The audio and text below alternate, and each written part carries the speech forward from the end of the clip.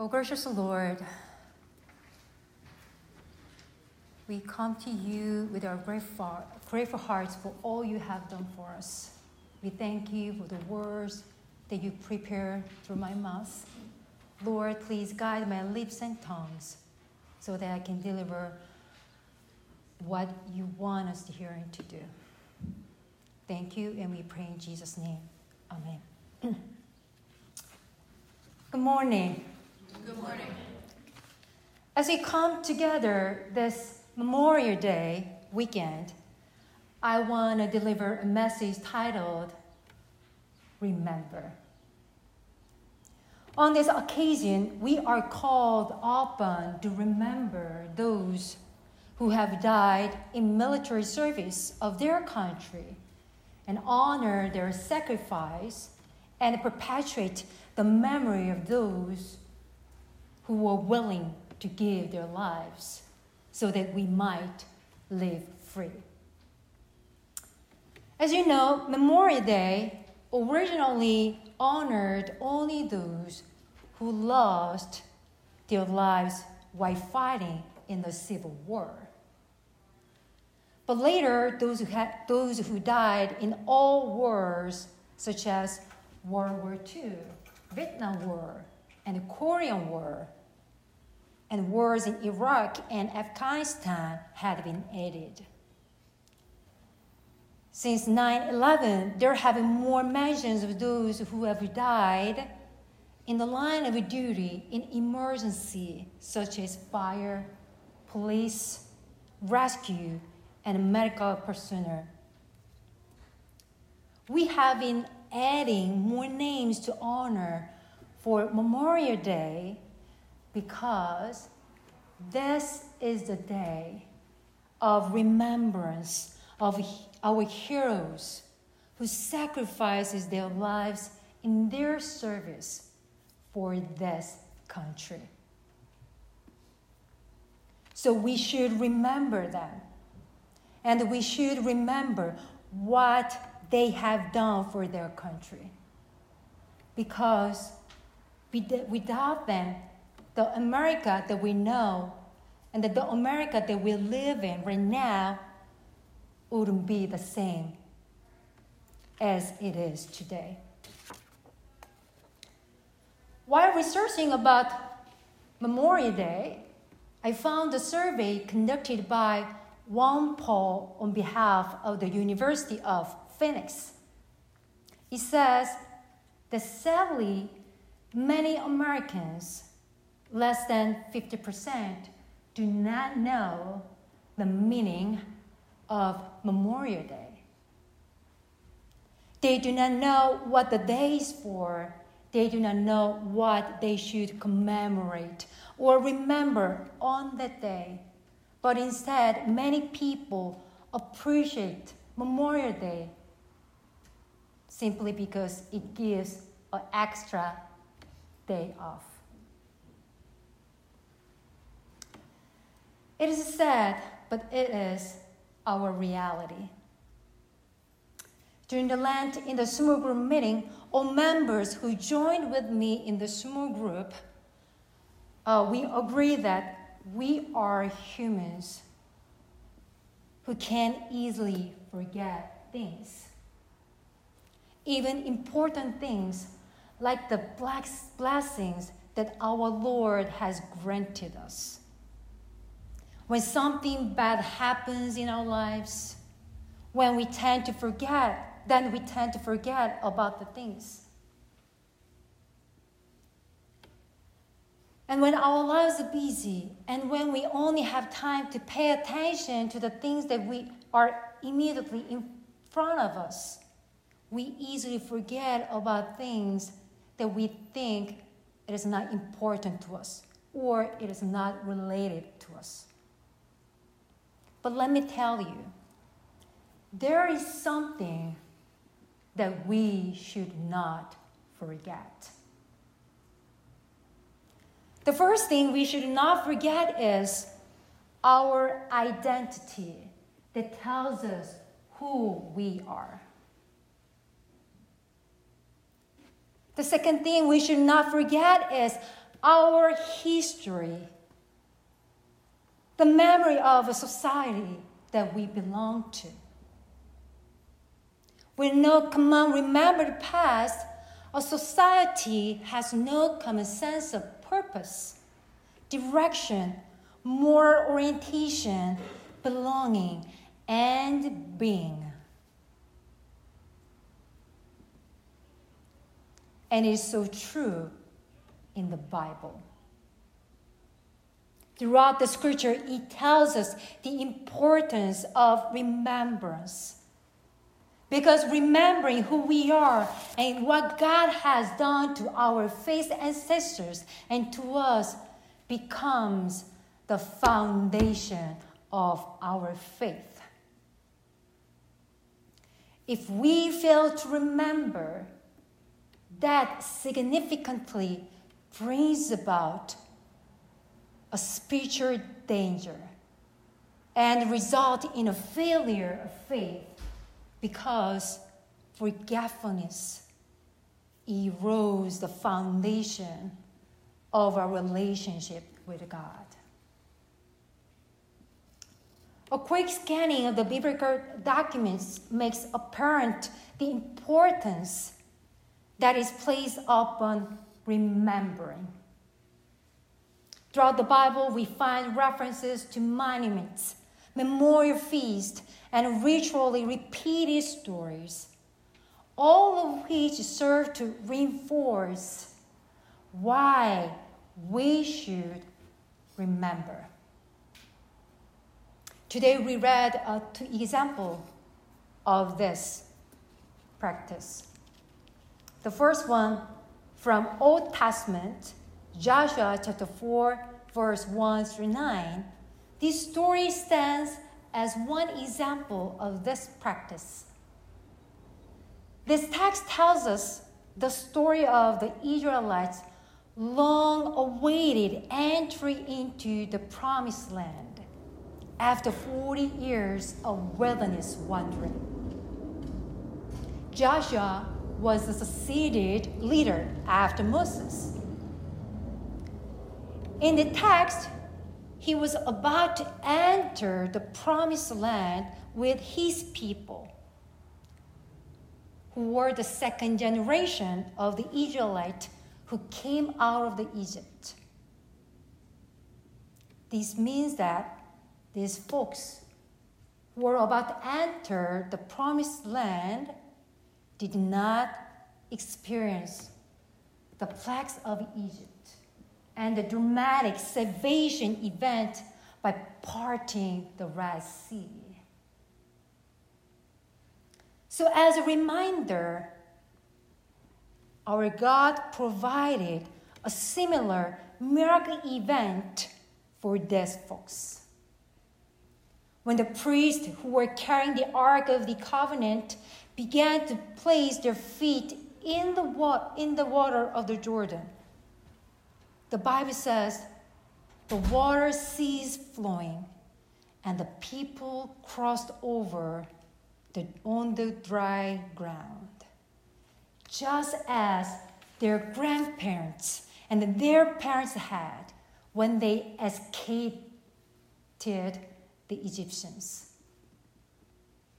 Then they all finished passing over the Jordan, and God asked them to take up 12 stones from the middle of the Jordan and build a simple monument with the stones to commemorate the wondrous event. At verse 6 and 7, God commands them to tell the story to their children and the next generations about these stones.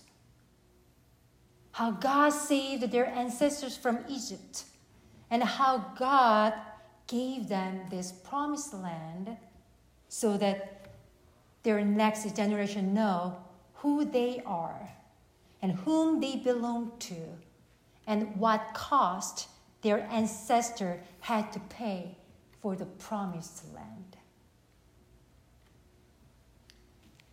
In the New Testament, Jesus himself becomes an example of this practice of remembrance.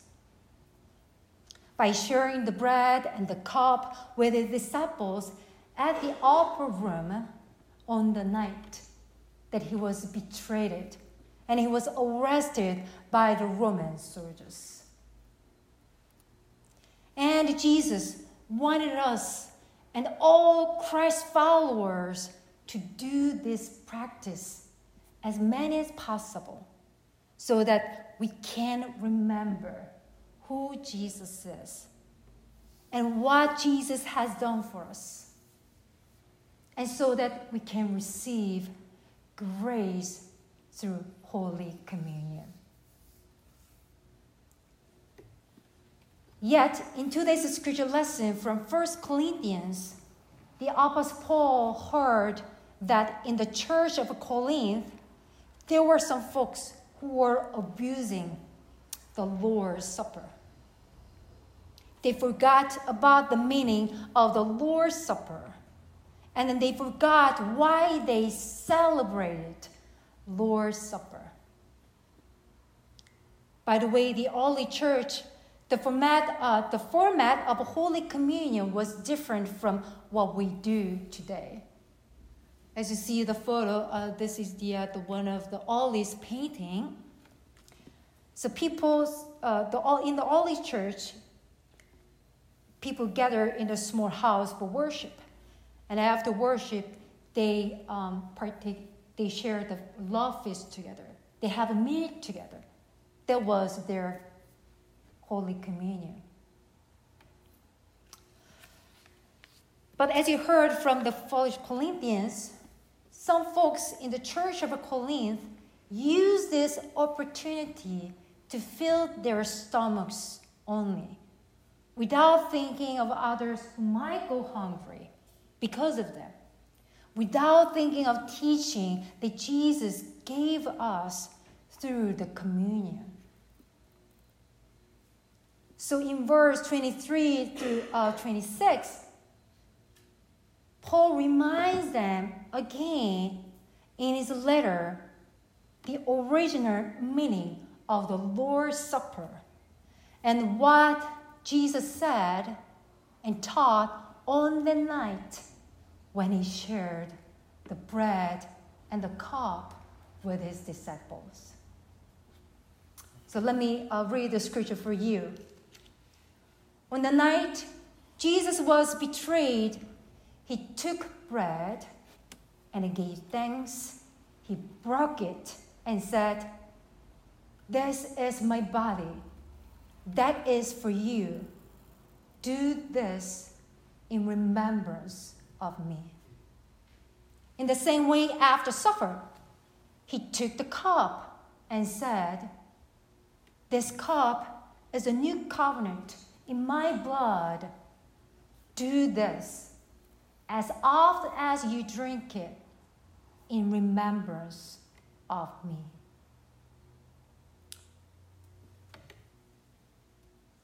So we do celebrate the Lord's Supper, another name is Holy Communion, in remembrance of me. I'm sorry, not me, but Jesus Christ. Remembering who Jesus is. Remembering his love. And remembering his sacrifice and what Jesus has done for us. If the meaning and the story of the Holy Communion is absent from this practice, the elements that we take every first Sunday have no meaning, and we may be lost. This is because this holy practice, by partaking the bread and the cup, tells who we are, what we believe in, and what we hope for. So, church, I strongly encourage you to remember what we celebrate for. Let's remember who we are. Let's remember what we believe in. Let's remember while we come together to do worship and mission and the ministry. As I mentioned earlier, the first Memory Day was celebrated to honor only those who lost their lives while fighting in the Civil War. As you know, the issue of slavery was one of the issues that divided this nation into two, North and South. It was a brutal war that we do not want to repeat. But I think it had to happen in order to give freedom to our African brothers and sisters. Because I believe to enslave someone is not compatible with the Gospels. Love your God and love your neighbors. And I know that our God is love, and our God sent his only Son to us in order to set us free. So church, as we celebrate Memorial Day tomorrow, let us not forget those who passed in their service for this country and for freedom of others and what they had to sacrifice for. And let us not forget to tell this story to our children and our grandchildren so that they know who they are and where they belong to and what their ancestor had done for this country. This is because the heroes who died in their service are our ancestors, and they are the past that we share, and we belong to their stories. Let us pray.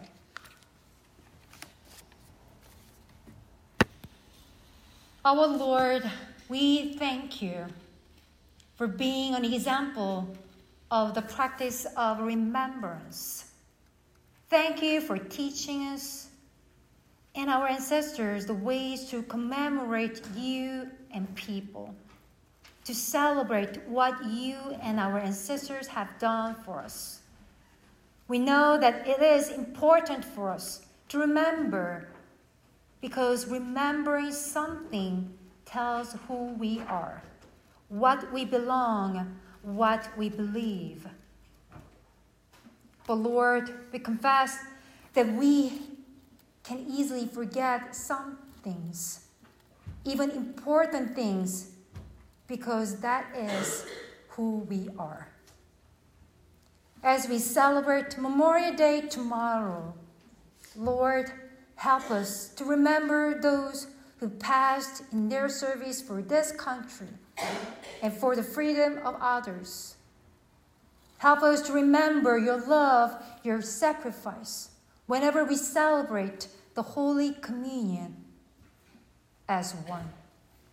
By doing so, we won't forget who we are, how much you mean to us, where we stand for. In Jesus' name we pray. Amen.